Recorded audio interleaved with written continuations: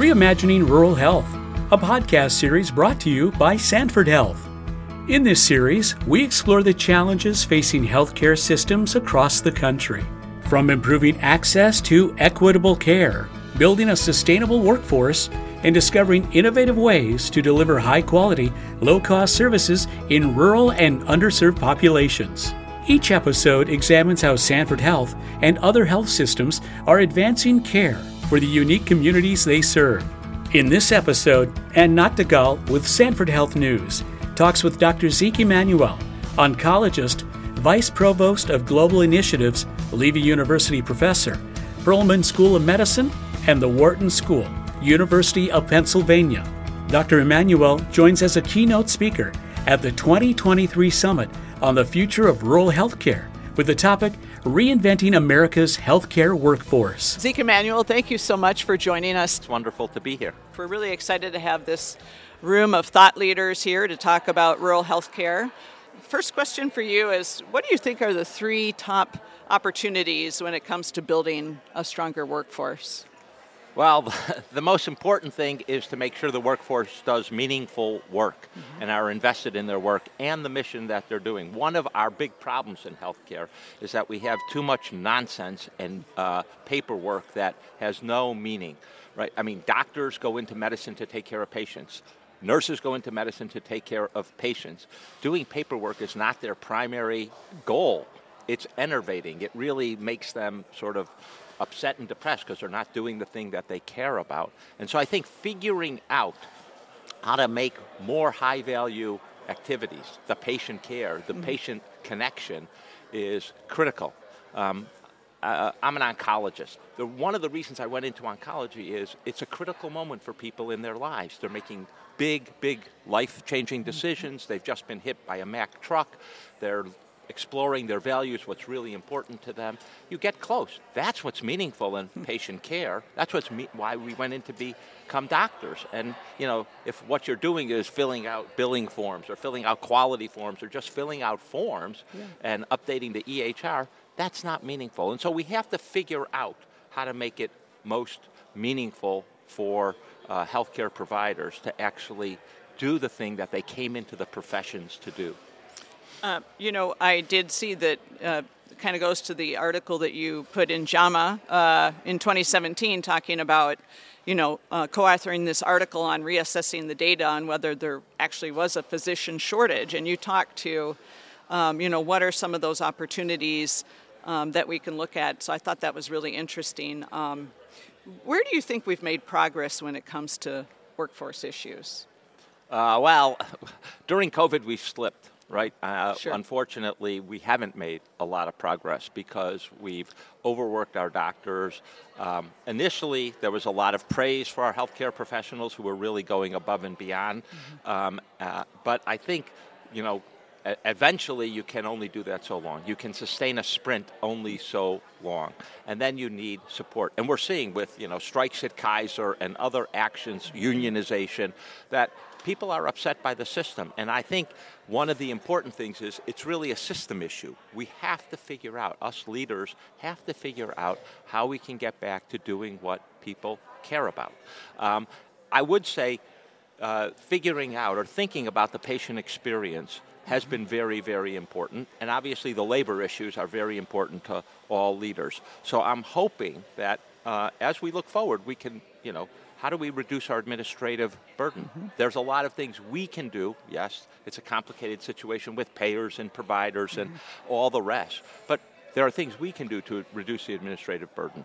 How can we actually get patients, have our interactions so that whatever's easiest for the patient works also for the doctors? Like, we have yet to really fully integrate virtual care. And can we make that work? Can we make home care work?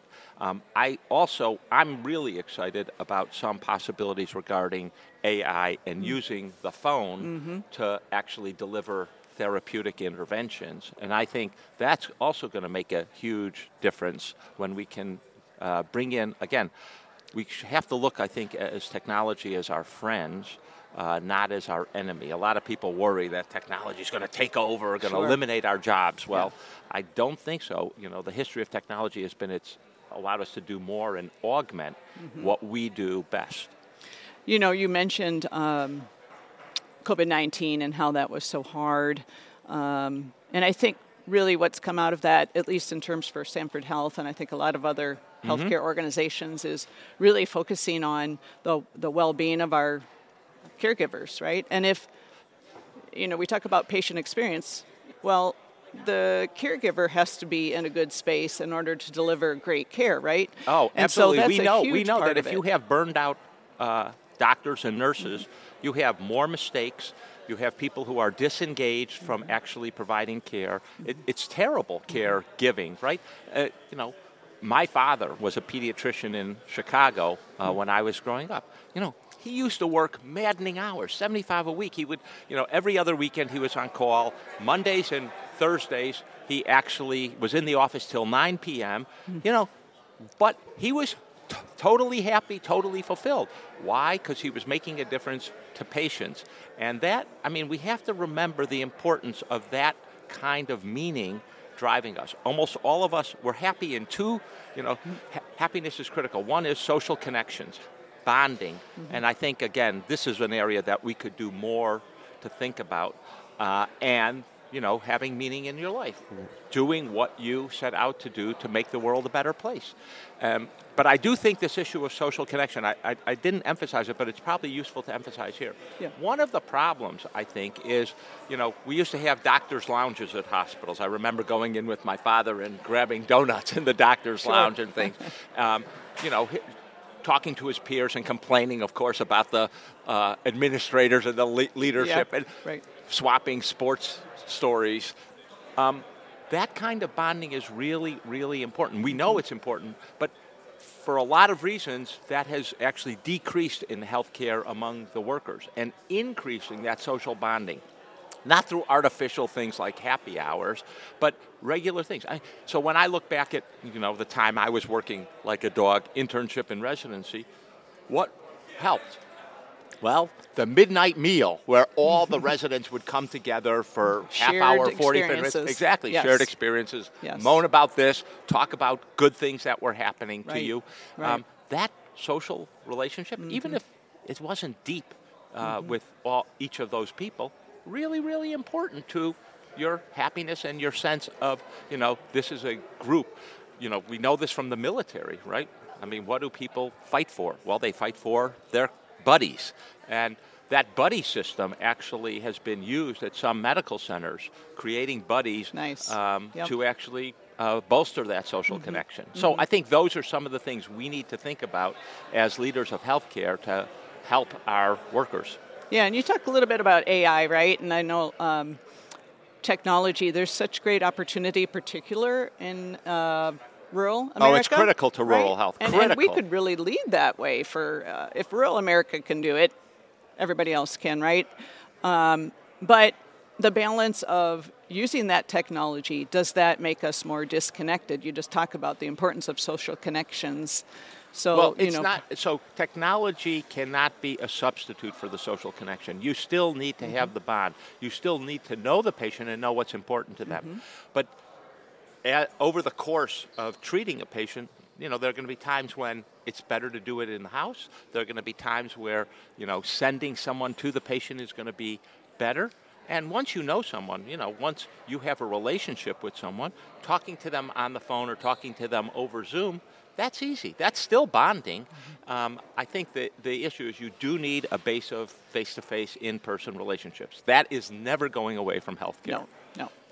Basic human connection. Yes. We are running out of time. We wanted to keep it. Sorry, I've been long-winded. No, I you've apologize. been great. It's super. I just want to end with one last question, and that is really what excites you the most about the future of rural healthcare? Excites me the most? I think that this kind of summit is actually quite important. And what you said about we in rural health should be innovative.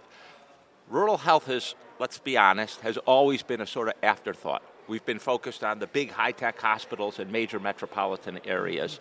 And it hasn't been, well, they're doing things in rural health, or rural health is pioneering this issue, like how do we integrate all this technology so we can actually get to our patients who live 120 miles away and can come in every day for whatever it is, physical therapy.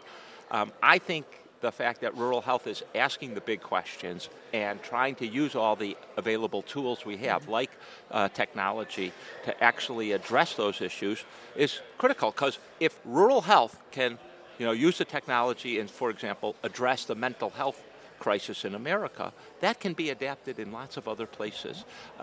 And I think it's not, these problems aren't unique to rural health, as we've learned. And so your rural health can be just as pioneering as the big behemoths in Center City. And I speak of, working at Penn with our behemoth academic health center, we can be innovative, but so can rural health. And that, I think, is a very different place we've seen rural health compared to the last 100 years, honestly. Yeah. Embrace being able to be nimble, right? Well, nimble and also innovative, right? I mean, there's no reason that innovation has to live only in New York, Boston, San Francisco.